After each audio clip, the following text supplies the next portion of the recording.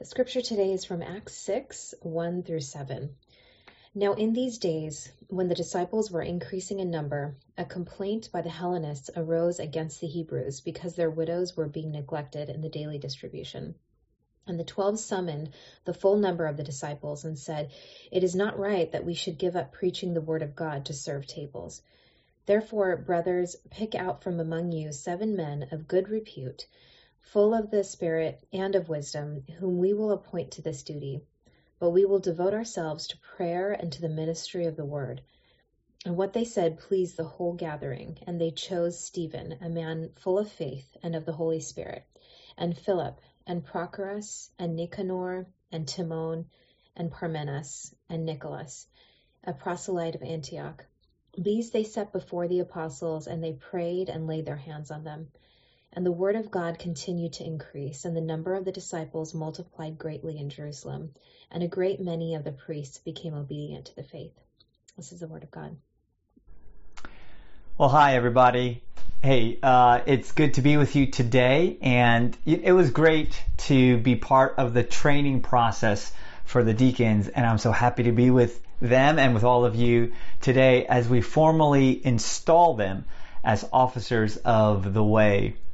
Today I want to spend a few moments thinking about what the Bible says about elders and deacons and what that means for us as a church.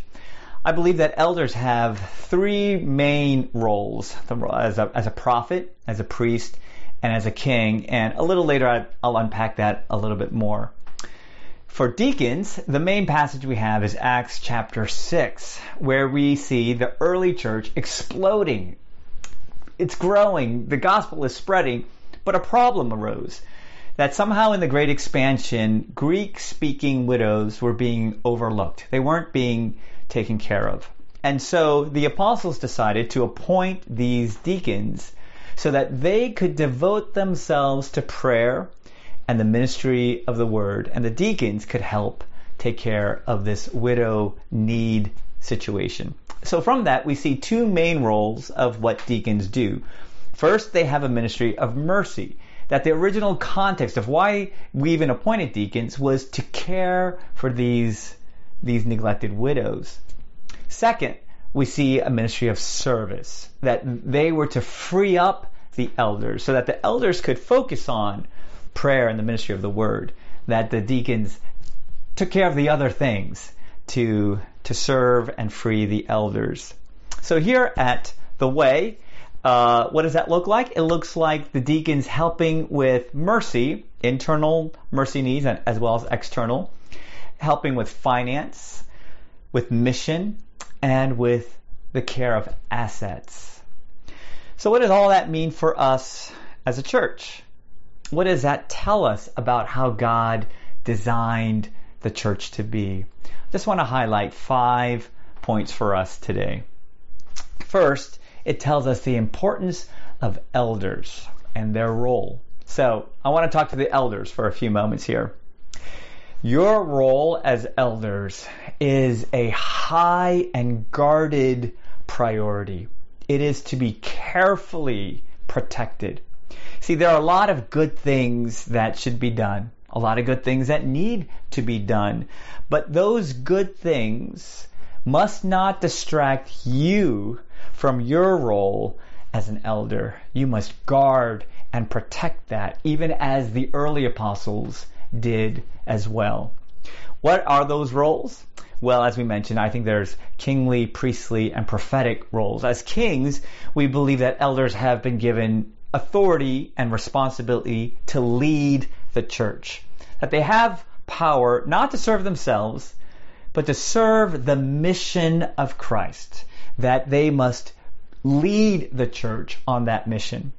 In Acts chapter 6, and throughout the book of Acts, it's in the context of the church on mission for Jesus, proclaiming the gospel through Jerusalem, Judea and Samaria, and to the ends of the earth. And the elders need to remain focused on that mission, to be the witnesses of Jesus, and to go and make disciples. Secondly, elders are to be priests. That means they're to care for the flock. They're to be shepherds who watch over the spiritual welfare of the people, to know them and lead them, lead and protect and feed the flock of Jesus. And especially in times like this, during 2020, the pandemic, elders, you have a role to be a shepherd, to care for your flock and to make sure that they're being spiritually nourished and nurtured. And then prophetically, the third role is to proclaim, to teach and proclaim God's word. In Acts 6, it says specifically that elders were to be devoted to prayer and the ministry of the word. That the church is to be led by people of prayer who diligently study and faithfully teach God's word.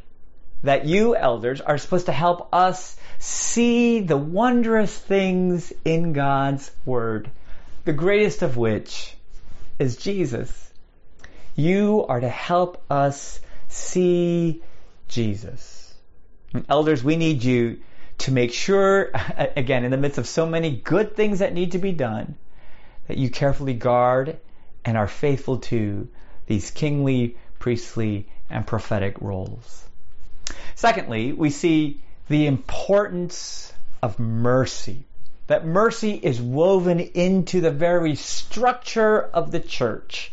This ministry of compassion and serving needs. They wanted to make sure, these elders wanted to make sure that this would not be neglected. In the midst of so many things that were going on in that early church, they didn't say, well, gosh, we've got way too much. It's beyond our bandwidth. We'll just have to let it go. No, they wanted to make sure that mercy was still being faithfully done. I think it's kind of interesting to notice that in the early church, what develops? It's noteworthy that they didn't develop a children's ministry, not right away, not that we know of, right? Their priority was not the welcoming team or the worship team. Their priority was to create a mercy team, as it were. And in fact, when you look at the early church, this mercy ministry of the early church didn't begin in Acts chapter 6 with the appointing of the deacons. We read how the early church, that those who were able to sell what they had to give to those in need. Mercy was happening before they had deacons.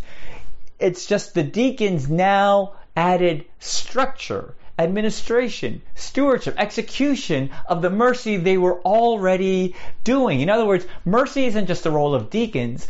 Mercy was a mark of the early church. Again, the deacons were just there to administer the mercy, to ensure the faithful execution of mercy ministry. Mercy is a mark of the church and was woven into the very structure of the church. We see the importance of mercy. Third, we see the importance of lay leaders. I think in churches today, we usually see a professional pastor kind of be the one-man hero of the church. We all appreciate and respect our pastor. And certainly, pastors are important. But one pastor, even one as wonderful as Tim, does not make a healthy church. Again, today we make this distinction between full-time, seminary-trained, denominationally approved, professional pastors, and then everybody else. But those are not that's not the way the Bible categorized people or saw the church. Those are not biblical categories, because in the early church, in the book of Acts, there were no seminary-trained, denominationally approved pastors. There were no professionals. There were elders and deacons, and these were just lay people. The early church was run and led by lay people. I think we have a tendency to overestimate the value and importance of the pastor and underestimate the value and importance of lay people. Because the church is not the pastor. The church is the people. And it's led, shepherded, cared for, and served by lay people. Fourth, we see the importance of character over gifts. When we examine the Bible in the qualifications of an elder and deacon in 1 Timothy 3 and Titus 1, we notice that the qualifications center on character. In fact, the only real skill thing, I think, is that elders must be apt to teach. But everything else points to issues of character. And it's interesting that though preaching, teaching, leadership, even mercy, these are regarded as spiritual gifts, and yet these gifts are not listed as qualifications to be an elder or a deacon. Instead, these are to be spiritual men and women of character, people who inspire trust, people who are respected, and the more you get to know them, the more you respect them. These are to be spiritual, who, more than being talented, are vessels through whom God works. I think it's very curious. If you pause and think about this, no other organization works like this, right? In any other organization, when you're going to pick leaders, you look for competency, skill, experience. And yet the church is remarkably different. We don't look at their professional resume. We are not led by the most talented, or the most experienced, or the most educated. We are led by people of character. The church is led by people of character, and that creates a very different kind of organization. It creates a different kind of culture. It creates different sets of values and priorities. That's what the church is to be. And then finally, number 5, the church is precious. In Acts chapter 20, Paul addresses the elders of Ephesus, and he says, "Pay careful attention to yourselves and to all the flock in which the Holy Spirit has made you overseers, to care for the church of God, which he obtained with his own blood." He's telling the elders, now, make sure you pay attention as you care for the church which he obtained with his own blood. A little phrase got slipped in there. But do you see that? He's saying, elders, you have this enormous privilege and responsibility to care for that which was purchased by the blood of Jesus. This is the bride of Christ, adorned, purified, loved as his own body. And he has called you, elders and deacons, to the important role of the mission and the work of the church.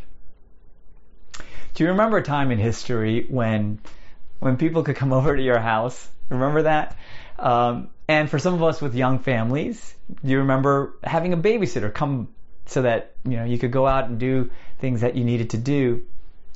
And I'm sure when you did have a babysitter come, you, for the parents, said something like, "Hey, here's my phone number.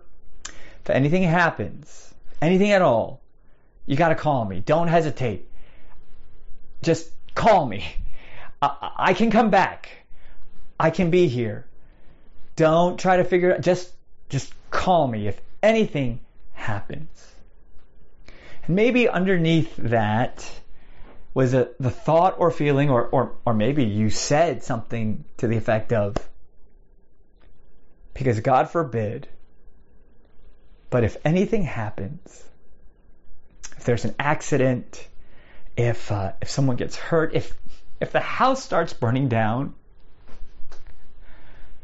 then I just want to make sure that you know all I care about is that you take care of my baby. Nothing else matters. You do whatever you need to do. You call me and I will do whatever I need to do. We just need to make sure that my baby, my precious baby, is going to be safe. See, I feel like that's the heart of Jesus. He's saying to the elders and deacons as well, hey, this is my baby. I shed my blood so that I could have her. You be faithful. You take care of her. Love her. Nurture her. Be good to her. Because she is precious to me. See, I think sometimes people see serving as the church as something kind of peripheral, on the side, this volunteer side thing. But I don't think that's the way Jesus sees it. I think Jesus sees your role here at the Way as so critical because it cares for what is most precious to Him. Now, as you hear that, I don't want you to just hear that you have to take care of what is precious. I don't want to just make you feel pressured. Would you hear as well, hear in that also, you are precious. You were bought with the blood of Jesus. That first, you are a beloved, precious child of God. Before you're a deacon, before you're an elder, before you're anything else, you are His son. You are His daughter.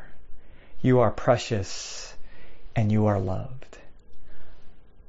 And on this day, you are given a very sacred privilege to care for and to serve the mission and the work of His precious bride, the church. Amen. Well, let me pray for us.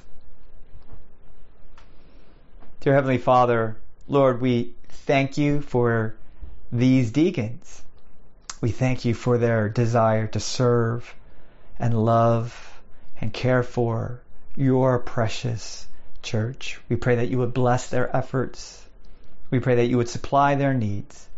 We pray that they would lead the church with a profound and beautiful Christ-like character.